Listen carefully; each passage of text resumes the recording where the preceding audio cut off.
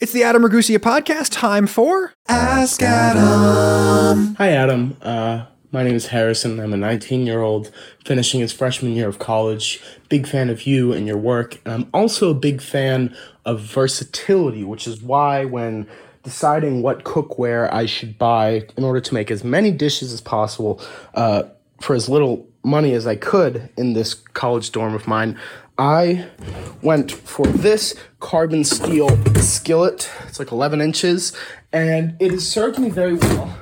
But as you can see, I've been having trouble seasoning it evenly. And I am asking this question, I suppose, to get your advice on how to better season it, or whether I should even be seasoning it at all. I know you're a subscriber to the mindset that my cookware should serve me and not the other way around. So yeah, that's my question. Would really appreciate if you answered it. So Harrison, I want to preface my response to you by saying something that I've said before, which is that there is virtually no publicly available scientific literature pertaining to pan seasoning. Some companies may be sitting on proprietary research, but there are so many variables involved in seasoning pans. The situation really cries out for the scientific method, not just for lived experience or collective inherited wisdom. I don't think that anybody really knows the best way to season pans or why some ways work better than others.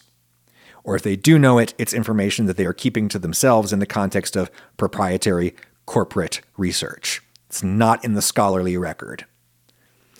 I am going to nonetheless give you some background on carbon steel pans, and I will give you my best guess as to how to improve your experience with them. So, carbon steel. Carbon steel is another one of those terms that means absolutely nothing if you take it at face value, because literally all steel is carbon steel. Steel is iron with a little bit of carbon in it. And maybe some other things, but iron plus a little carbon is the defining alloy. That is steel.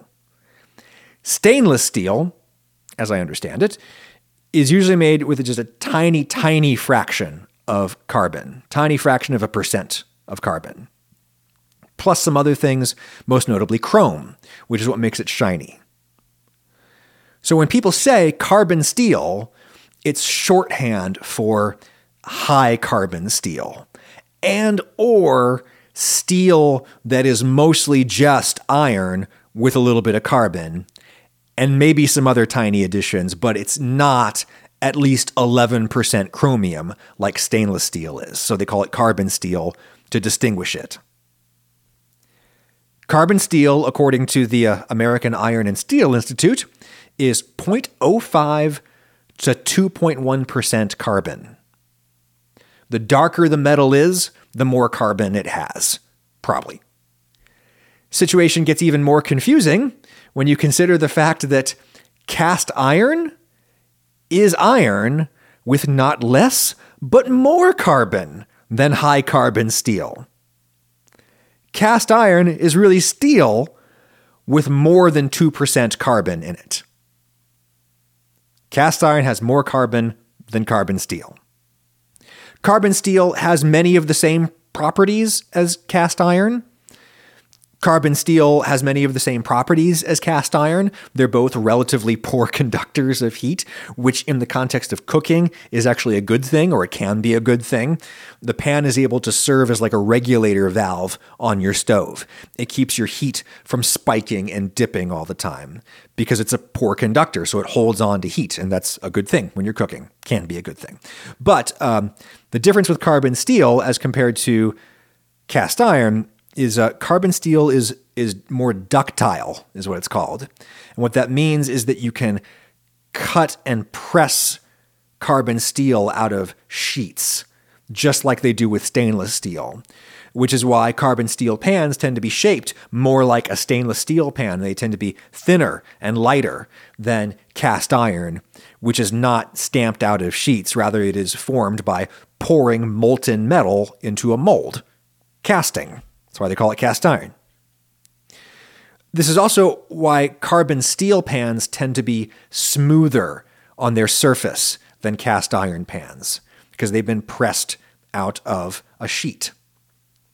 Cast iron pans are formed in a mold that's made out of sand, and the little grains of sand leave dimpled impressions in the surface.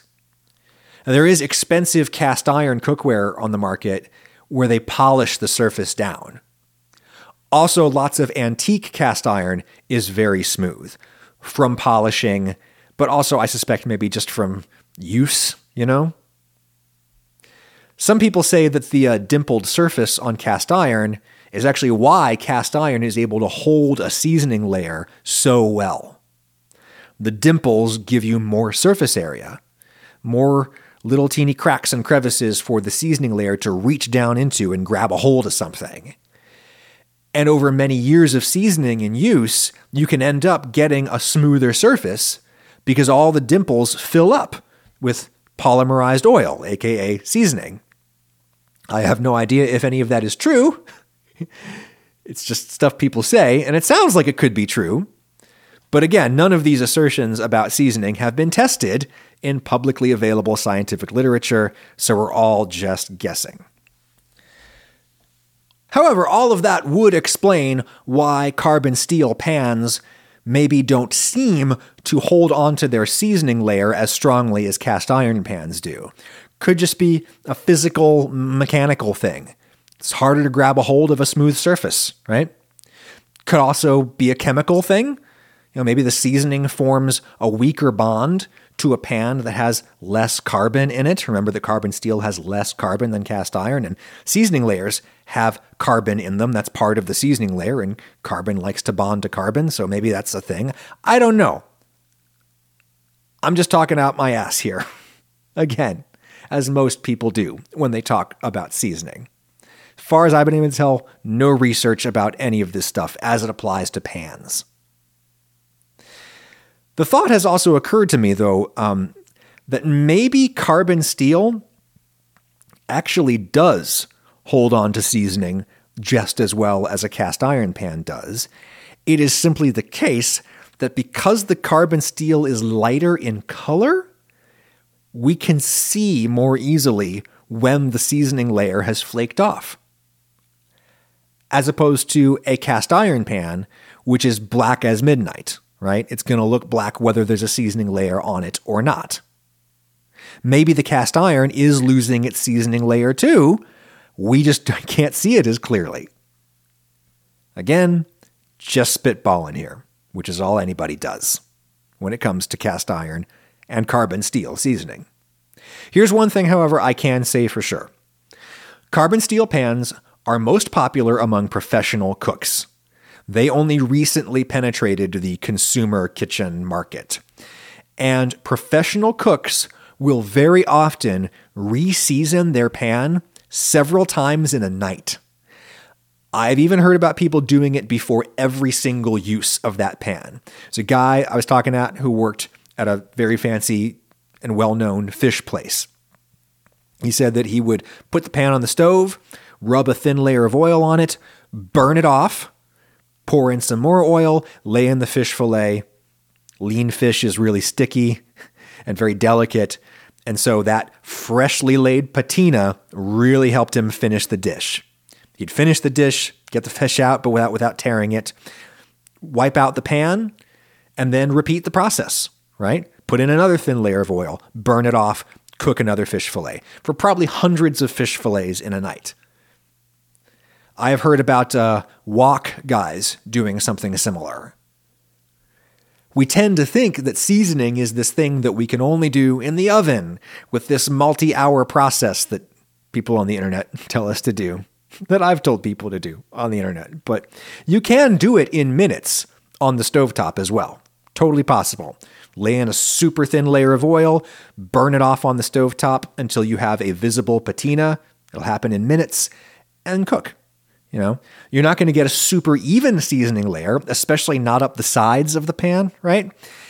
And maybe it'll be prone to cracking if you then cool the pan down too rapidly, which could be easy to do out here in normal atmospheric temperatures. That's why they let the pan cool really slowly when they do it in the oven, right?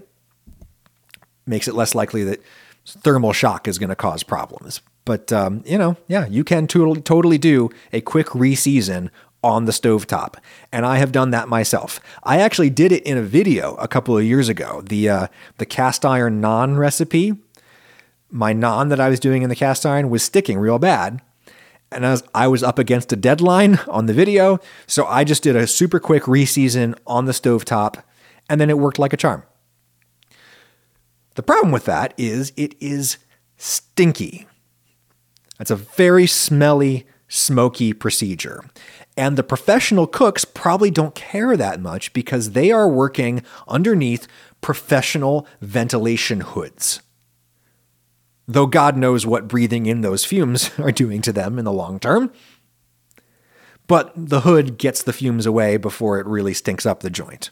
Or if it does stink up the joint, it stinks up the kitchen and not the dining room. And chefs are used to working in a stinky kitchen. You're not maybe so used to working in a super stinky home kitchen. And you're certainly probably not so used to working in a super stinky dorm. Or at least if the dorm is stinky, it's not because of smoke. You generally can't get dorm rooms very smoky, right? Because especially dorms these days have very sensitive smoke detectors. For good reason. All of this is to say that I do think that a carbon steel pan was probably a poor choice for that dorm life. Probably a poor choice. Seasoning a pan necessarily involves burning some oil, and that's going to make smoke. Just going to be a thing that you're going to have to deal with, Harrison, and probably not a great thing to be dealing with in the dorm. I will say, I am, however, a big fan of seasoning waxes. There's a company that I will shout out. They're called Buzzy Wax. Hashtag not an ad. They make these great seasoning waxes that actually smell kind of good as they burn. But my last thought for you, Harrison, is, be open to the idea that maybe your patina is not quite as uneven as it looks, or at least maybe it's not quite as uneven as it looks compared to a patina on a cast iron pan. It might simply be the case that imperfections in the patina are just more visible on a carbon steel pan because the carbon steel pan is lighter and shinier, because it has less carbon than cast iron, which you would never be able to figure out based upon these garbage names that we use to describe the objects in our life. Oh, one other thing that I wanted to say. In the absence of any actual data on this subject, I will say that in my experience, the people who have the best experiences with both cast iron and carbon steel tend to be the people who cook with it all the time. People use that pan all the time because the simple act of cooking with the pan helps to build up the patina, layer by tiny little layer. I would guess, Harrison, that your pan will build up a nice, more even patina as you use it, as you care for it, as you love it, and as you tell it that you love it, and you re-season it many times. It'll probably just get better and better. That's good. Hi, Adam. My name's Jared from San Francisco, California. I was curious where your interest in bodybuilding came from. I grew up in a household of bodybuilders. My dad was an amateur competitor in Massachusetts, although he lacked the lower body genetics to turn pro. But he did train Jay Cutler earlier on in his career before he moved out west. I knew him as a kid as Uncle Jay, as many Sicilian American families make family friends into uncles. But he lived at my house until I was about 10, and then he moved out to California and eventually Vegas, and eventually became the 4-time champ. But bodybuilding was never something I got into other than just being happy for my uncle. And so I was wondering what your interest in it was, and if you ever thought about competing. Thanks. Uncle Jay! Uncle Jay! That's 4-time Mr. Olympia Jay Cutler Jared is talking about, living in his house. Jared, my interest in bodybuilding is probably one of the weirdest things about me. I can't really explain it. I suppose I fell into it in the same way that lots of people do, which is that I was just trying to learn how to lift weights so that I could be stronger and fitter. And when I was very young, trying to learn how to lift weights involved buying magazines to read. And when I got a little older, YouTube existed. And so I went on YouTube to learn how to lift. And whom do you find in the magazines? Whom do you find on YouTube when you go to learn how to lift? You're going to find bodybuilders. Other kinds of people lift, of course, but bodybuilders are the most conspicuous. And so first you start watching these guys because they're teaching you how to lift. Even though much of what they're teaching you is probably wrong, because these are genetically superior human specimens who are also on lots of drugs and eating 6 to 8 meals a day. So pretty much anything they do in the gym is going to make them grow. So they might not be giving you the best advice. But anyway, you watch these bodybuilders so that you can learn how to lift. But eventually, you just become invested in them as people. These are often very colorful personalities. Except for the ones who are not colorful personalities, the ones who are dull as wooden boards. Jay used to be pretty dull, or at least he came off that way in interviews and such. In the early days of YouTube, which was like 2006, 2007, that was the beginning of Jay's Olympia reign. And so he was all over YouTube. Jay Cutler is who I found when I first went to the YouTubes to try to learn how to lift. And at that time, he had shockingly little personality. He has grown a personality belatedly. He talks about that now. He talks about how he was a robot back in his competing days because everything about his lifestyle had to be so regimented to eat and train perfectly and become the champ.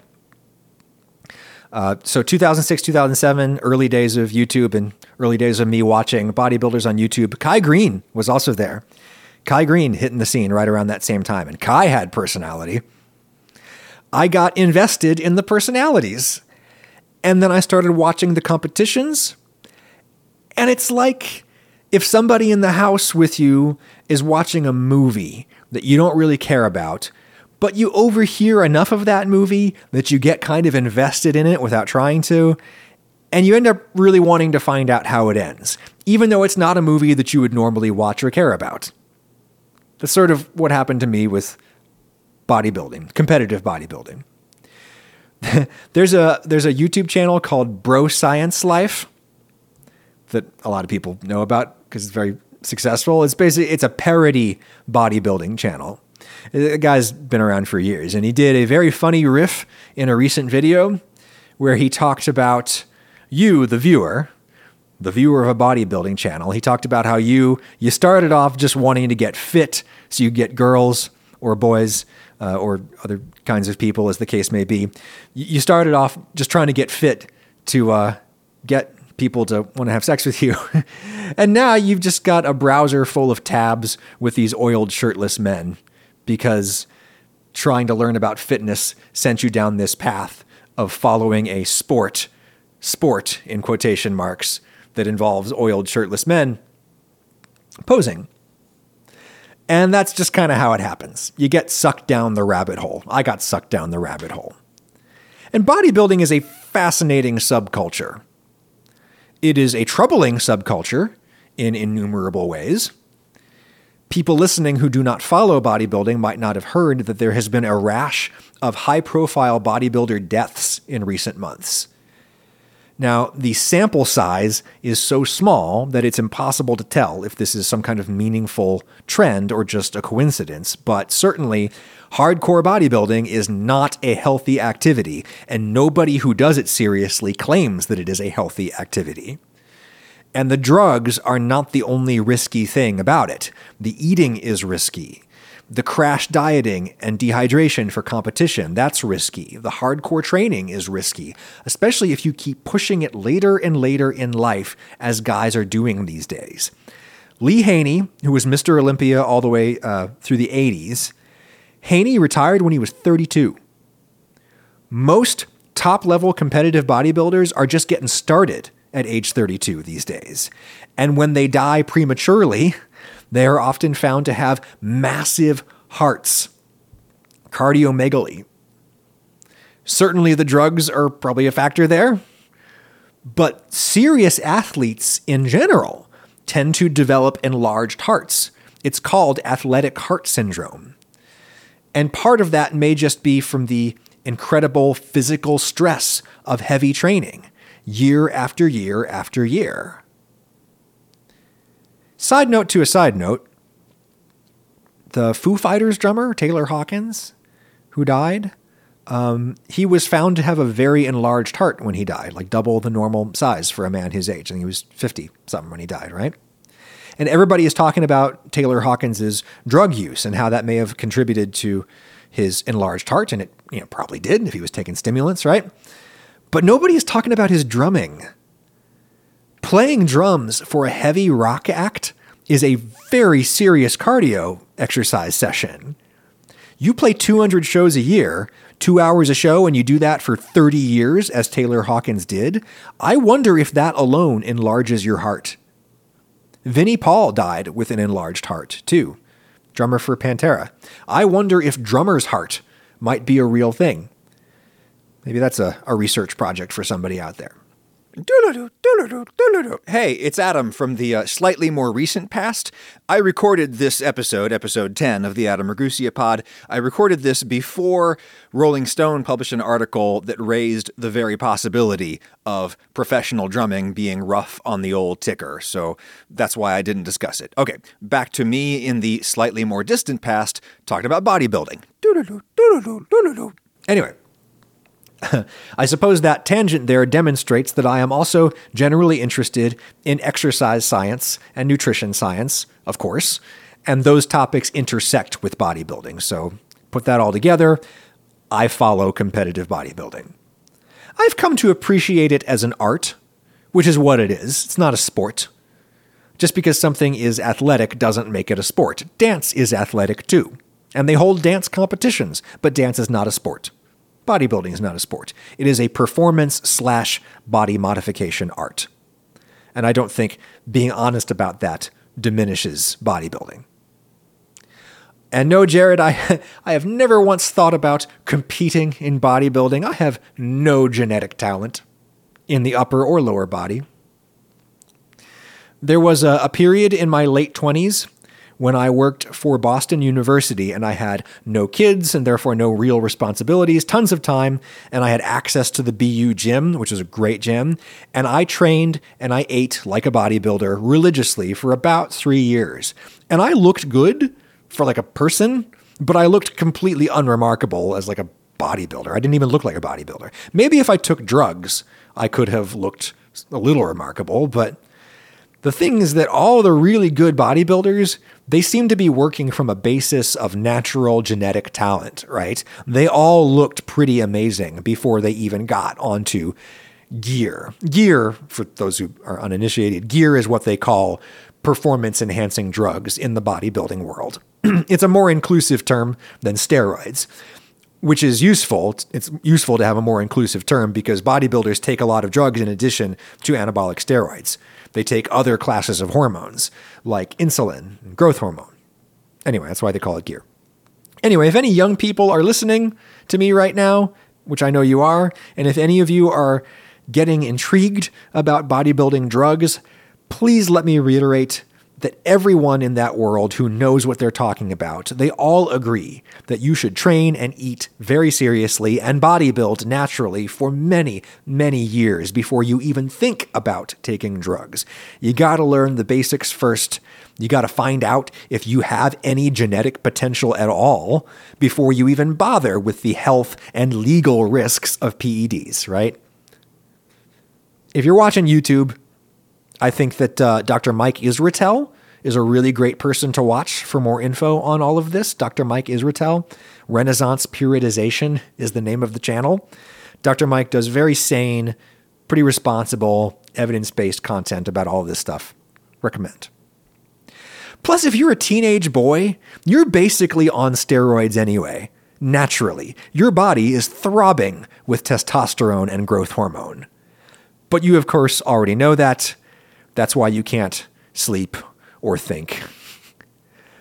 Don't worry. The fever abates with time. Oh, hey, real quick. While I cannot explain the appeal of bodybuilding, I can easily explain the appeal of Honey, the sponsor of this episode. Honey is the easy way to save when shopping on your iPhone or your computer. I am a person who values his time a little bit more than he values his money. And I felt that way even before I started making anything remotely like real money. So I was never a coupon clipper. I was never somebody who would drive around town comparing prices. I would just figure, look, if I can afford it, I'll afford it. And if I can't, I'll make do without it. This is why Honey is so great for me. Honey saves me money while I'm shopping without costing me any time or effort or brain space. You just shop online like you normally do. When you go to checkout, the Honey button pops up, and all you do is click Apply Coupons. Honey searches for any coupons that it can find for the site, and if it finds one, you watch the price drop instantly, which is very satisfying. We order a lot of food delivery at the house because I am crazy busy and I cannot cook for my family as often as I would like, and Honey will regularly save me like $5 or $10 on a delivery. Makes me feel better about tipping the driver super generously. But I've saved considerably more money on camera gear purchases, that kind of thing. And again, it costs me zero time. I just shop online, and when I go to checkout, Honey swoops in and saves me money. And Honey doesn't just work on the desktop computer. It works on your iPhone too. Just activate it on Safari on your phone and save on the go. If you don't already have Honey, you could be straight up missing out. And by getting it, you'll be doing yourself a solid and supporting the still fledgling Adam Ragusea podcast. I don't recommend things I don't use. I use Honey. Get Honey for free at joinhoney.com/Ragusea show. That's joinhoney.com/Ragusea show. All one word, Ragusea show. Joinhoney.com/Ragusea show. That link is in the show notes. Thank you, Honey. Hey, let's do failure of the week. I failed when I ordered Papa John's pizza, and I expected it to be good. It was not. This is how far I have fallen from the days when I ate and trained like a bodybuilder, by the way. Papa John's, for those who don't know, it's a US-based pizza chain with stores all over the world at this point. The Papa John's crust is super soft and bready. It's almost like a dinner roll. And the sauce is insanely sweet. Devotees know that Papa John's pizza is my guilty pleasure and has been for as long as I can remember. I suppose I should interrogate the nature of food guilty pleasures at some point, right? Why should I feel guilty about eating a food that brings me pleasure? Why should you feel guilty about that? Yes, the founding CEO of Papa John's is apparently kind of a jerk, but he doesn't work there anymore. Plus, if you boycotted every company with a jerk on the board, you'd never be able to buy anything. I guess maybe the pleasure is guilty because I feel that Papa John's pizza is good food, but it's bad pizza. Like if an alien landed in my yard and asked for a representative specimen of pizza, Papa John's is not what I would provide. But I still think it's good food.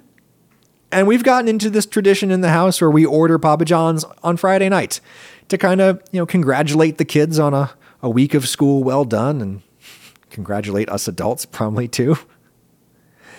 And I have been surprised by how consistent the quality of Papa John's has been since we started this little tradition a few months ago. But tonight, the Papa let us down. Tonight, they massively screwed up the bake on this pizza that they delivered to us. The cheese was barely even melted. It was real gross. And people at independent pizza places, they make mistakes too. But people who work at good independent pizza places usually have too much pride in what they do and where they work to actually send a catastrophic failure of a pizza out to the customer. If you're working at a giant chain, and all you're really doing is generating value for shareholders, you botch the pizza and you say, fuck it, put it in the box, send it out. And I failed because I paid for that pizza. And I'm not going to try to get my money back. Because I don't want to be that guy. Hey Adam, I used to love the videos you uploaded to TikTok, but I noticed you stopped uploading a while ago. Were there any particular reasons you stopped? Maybe it just wasn't right for you. As a man in his late 20s, it feels as though my peers are acutely aware of TikTok's privacy and misinformation concerns, but remain mostly uncritical of the same issues with Meta, Instagram, Twitter, etc. Do you think TikTok is uniquely pernicious as a social media site? Is this perception unfair as TikTok is one of the sole non-Western social media platforms? Love to hear your thoughts. Thanks. Okay, so the main reason that I stopped uploading to TikTok is because they stopped paying me to upload to TikTok. TikTok paid me to do, I think it was 5 videos a week, and we did that for a few months. And it was not a secret that they paid me. I tagged all of the posts with hashtag TikTok partner, and some other disclosure language was in there. Not a secret. Basically, TikTok they were sensitive to the criticism that their platform hosted nothing but hot garbage. So they created a fund to pay a bunch of educational content creators, such as myself, to make things for TikTok that are not hot garbage. That struck me as a noble goal. I thought that I might be able to reach a younger and more diverse audience on TikTok. And I make content professionally. So if somebody wants to pay me to make content, that's a thing that I'm going to consider. I considered it and I accepted it.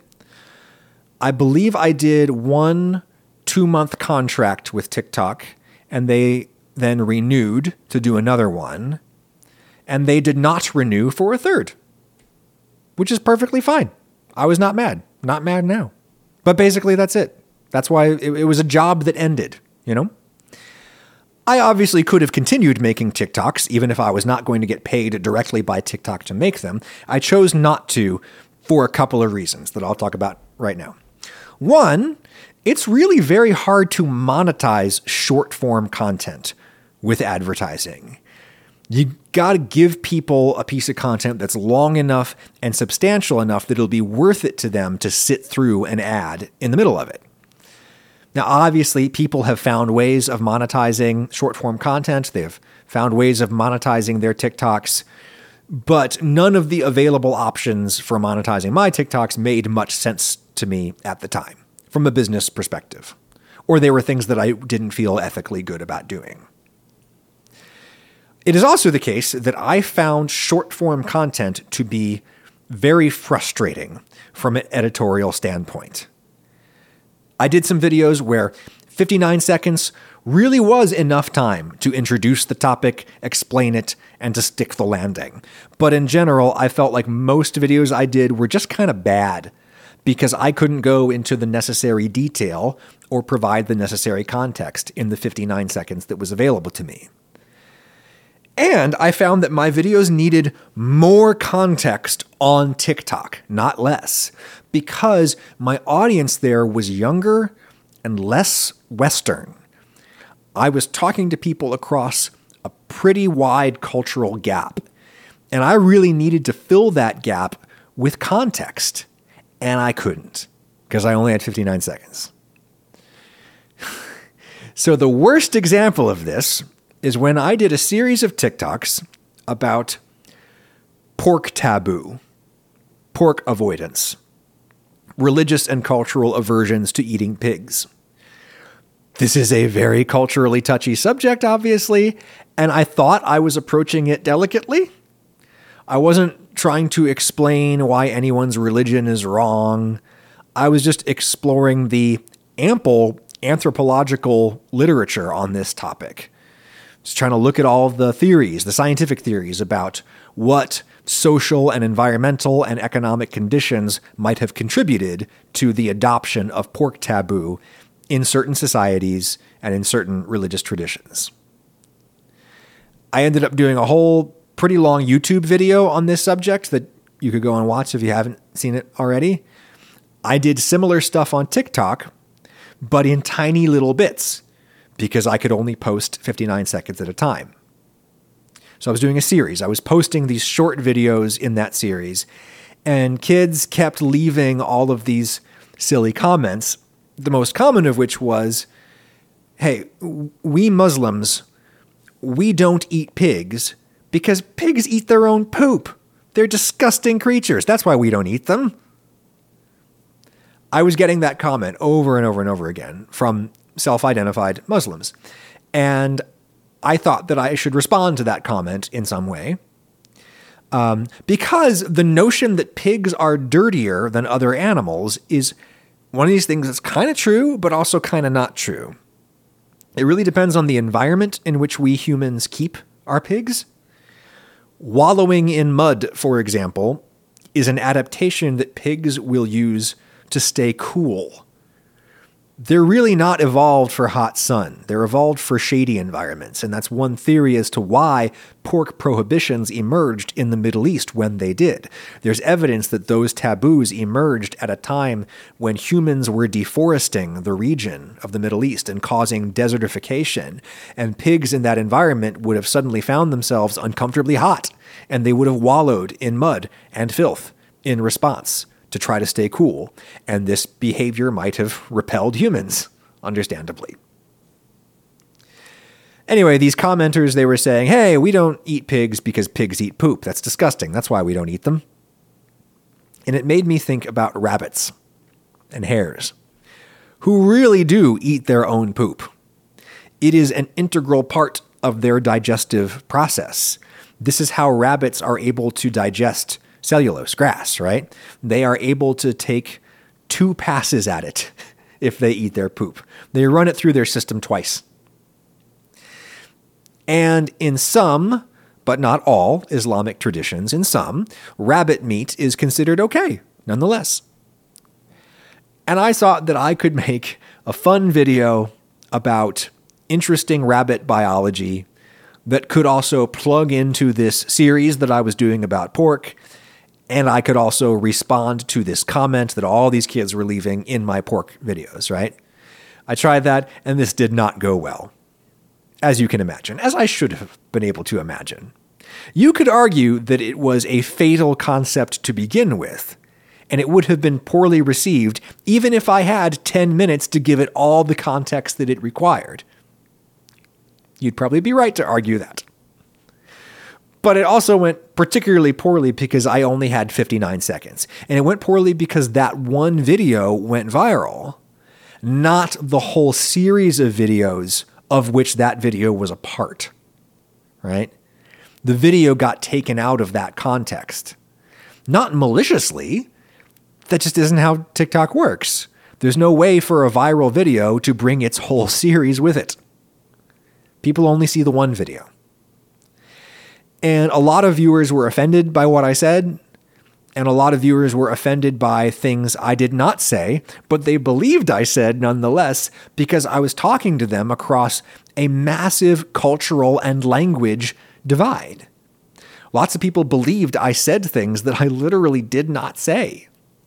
And lots of other TikTok creators did response videos where they excerpted 10 seconds from my video, and the 10 seconds that they took out made it look like I was the person who was claiming that Muslims don't eat pigs because pigs eat poop. When in fact, I was not the one making that claim. I was simply repeating that claim for the purposes of refuting it. I was doing the opposite of making that claim. It all went real bad. And I think that I did not serve the global discourse on this and related topics very well at all.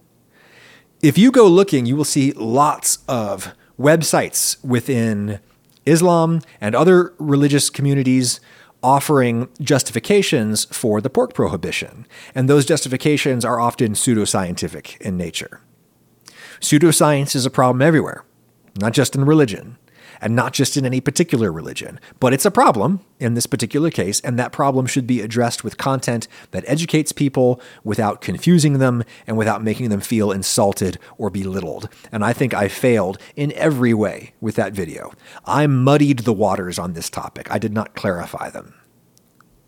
And lots of other videos I made for TikTok ran into similar trouble. The rabbit video is just the most dramatic example. So that's why I decided to take a break from short-form content when my TikTok contract ran out. Maybe I'll take another stab at it at some point. And in terms of the Western suspicion of TikTok, no, that is not why I stopped making TikToks. I have concerns about the ways in which all kinds of apps may be used by all kinds of state and non-state actors to gather information on people for nefarious purposes. I will say I am less concerned about this problem than lots of other people are. I think a lot of people, their concern about internet security and stuff crosses the line into hysteria. I don't really care if companies track what I do on the internet, because they're doing that so they can serve me targeted ads. And I've actually found a lot of useful products via targeted ads. Like, I don't mind it so much anymore. Much of my favorite and most useful camera gear is stuff I found via targeted ads because Google and other companies were tracking me. Granted, with TikTok, we're not just talking about companies who want to sell stuff. We're potentially talking about involvement with the Chinese government. And I do have a lot of problems with the Chinese government. I have a lot of problems with the US government, too. And if you think the Chinese government is the only government that's using social media for mass surveillance, you'd be wrong. In general, though, I believe that the causes of freedom and progress are best served by openness and engagement, not by isolation. There are a billion kids on TikTok, and they're going to be there whether I talk to them there or not. So I figured I'll try talking to them there as part of my job. My job is making content for money. And someone offered me the opportunity to do that on TikTok. I did it for a while, and the job ended. And I didn't have a good enough experience that I wanted to keep doing it outside of the context of a good paying contract. So that is why I stopped making TikToks. Hello, Adam. I am recording this question on an iPhone, but to you it may sound like a potato. But the reason I mention is the app that is recording me has little bars that indicate it's like a visualization of the sound, right? And my question is, are those bars, are they volume or are they actually fully representative of the sound? So to put it another way, if you look at Logic or even on like Etsy, you can get engravings with like words that people have said, like they get their wedding vows or something engraved. Is that fully encoded sound? And if you took the screenshot of that sound, could you like reverse engineer it to get the sound back, I guess is my question. I don't really understand these visualizations of sound. And I was hoping you could add some clarity. Much appreciated. Thank you. Bye. Paul, sound is nothing other than volume. Sound is just volumes in sequence. A volume of air being pushed or pulled by a vibrating body. The other dimensions of sound that we think about, like frequency, high frequency, low frequency, these are simply volumes in time. I push and pull a volume of air at you in rapid succession, and I make a high frequency. If I push and pull a volume of air at you in not so rapid succession, I make a low frequency. If I push and pull a smaller volume of air, I make a quieter sound. If I push and pull a larger volume of air, I make a louder sound. It's all just different levels of volume in sequence. That is sound. That is music. That is pod. That is everything. So anyway, an audio waveform graphic that you describe, that's a wavy line on a graph, right? It's a wavy line representing positive or negative air pressures, aka volume. And volume is represented by that line's position along the vertical axis of the graph. And that wavy line then proceeds down a horizontal axis, left and right, and that axis represents time. And remember, that's all sound is. Sequences of pushes and pulls in time. So yes, you absolutely could scan a waveform graphic into a computer and have the computer play it back to you as a sound. This is technology that exists and is used. Google waveform tattoos. These are real. People get tattoos of audio waveforms, and they use an app on their phone to scan the waveforms and play back the sound. The waveform is simply an instruction for how fast and how far the speaker cone should move back and forth to push and pull the air. You can easily represent that information with a line on a graph. A vinyl record is the exact same thing. Google image search the grooves of a record under a microscope. You will see that they look just like a waveform because they are. That's what they are. Now, for this whole phone scanning thing to work, you would have to be able to see the waveform in sufficient detail, aka sufficient resolution, right? Zoom in on that waveform in an audio editor like Logic, and eventually you'll get to a resolution where you can really see the line on the graph very clearly. You would also need to know the scale of the graph. So you would need to know a millimeter along the horizontal axis. That represents how much time exactly, right? You need to know that time scale. If the computer interprets that scale incorrectly, you might get the right sound, but at the wrong frequency, right? And then the vertical axis, which is the one that represents the degree of volume, like how loud the sound is at any given moment, right?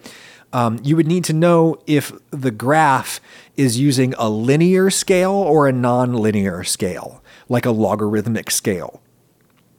If you are graphically representing sound, you might want to use a non-linear scale to compress the graph down into a more manageable physical space to look at. If you use a linear scale, where 1 millimeter equals 10 hertz or whatever, always and forever, the quiet sounds might be too small for you to actually see on a graph that's only a couple of centimeters tall. So you use some kind of non-linear scale that basically grades all the volumes on a curve, right? It makes the quiet sounds look louder than they really are so that you can see them more easily on the graph. Software might also apply some smoothing to the waveform. Basically, it might just eliminate some detail of the graph in order to make that waveform prettier to look at, less jagged, or to make the waveform easier for the computer to render. You might be seeing a simplified version of the sound for the purposes of making it easier on the computer. And if you were to scan that simplified version of the sound and play it back, it might sound like a recording passed through an 8-bit video game, right? Because that's why those games sound the way they do. Those sounds are simplified so that less powerful computer chips from the 80s can read and reproduce them. It's low resolution sound. And then a level meter, like you mentioned, is a different thing. You mentioned seeing a meter bob up and down in real time in response to your voice as you record. And that is a purely one-dimensional display, right? It just shows volume. It does not show volume in time. Or rather, it's showing you a succession of individual volume measurements in real time, instead of showing you all of those volume measurements all at once at the same time, which is what the waveform does, because the waveform has two dimensions, right? It has the dimension of volume and it has the dimension of time. This would be like having a book that flashes one word at a time at you instead of showing you all of the words at once on the page like a normal book does, right? Furthermore, level meters usually show you a somewhat distorted version of reality in order to make the meter easier for a human being to read. For example, if you make a loud sound, the meter might show that loud sound and keep showing it for a couple of milliseconds after that loud sound has already stopped, just to make sure that you saw it. If the meter dipped back down as fast as the real-world volume of the sound dipped back down, then your eye might not even process that a loud sound just happened by looking at the meter. It's like if I were to write a sentence with some swear words in it, and then if you passed that sentence through a filter that eliminated all of the non-swear words and extended all of the swear words in the place of the eliminated words, just to make sure that you really see those swear words, just to make sure they don't get lost in the shuffle, right? So imagine that the original sentence is, fuck, I wish more goddamn people would subscribe to this bullshit podcast on an actual goddamn podcast app instead of just watching it on goddamn YouTube, thus forcing me to put fucking work into making it look good when it really should just be a goddamn podcast with no fucking visual element at all. Fuck! That's the sentence. So in our analogy, the level meter is passing that sentence through a filter that extends the most extreme moments the swear words in this analogy. And we did that, it would sound something like this. Fuck, bullshit, goddamn, goddamn, fucking, fuck. That's what the level meter would probably actually be showing you. But a high resolution waveform graph, right? That is the sound. And you can reproduce the sound from that two-dimensional graph as long as you know how the graph is scaled. By the way, if you're wondering, there's a reason that I am fine with swearing on this podcast, but I generally try to keep the language in my YouTube videos clean. I keep the language clean in any piece of content that I imagine a teacher might want to use in the context of secondary education. I know school teachers who use my food science and my food history videos in class sometimes. And if there's anything I can do to make life easier for school teachers, I'm going to do it. Okay? That's why I bleep those videos. But I'm not going to bleep this podcast because it would be crazy for anyone to use this garbage podcast in an educational context. But I'm glad that you listen to this garbage podcast in an entertainment context. And it's fine if you want to watch it on YouTube instead of listening to it on a podcast app. You do you. It's all good. But you can subscribe to the Adam Ragusea podcast on Spotify or Apple Podcasts or anywhere that you find pod. And you can send a question for me to answer. AskAdamQuestions@gmail.com. I will be far more likely to answer it if you send me a question in video form, or if you're not comfortable with that in audio form. Do me a favor and also type up the question in the email body or the subject line. It'll help me find it. Thank you for finding me. I hope that we find each other here again a week hence. Talk to you next time.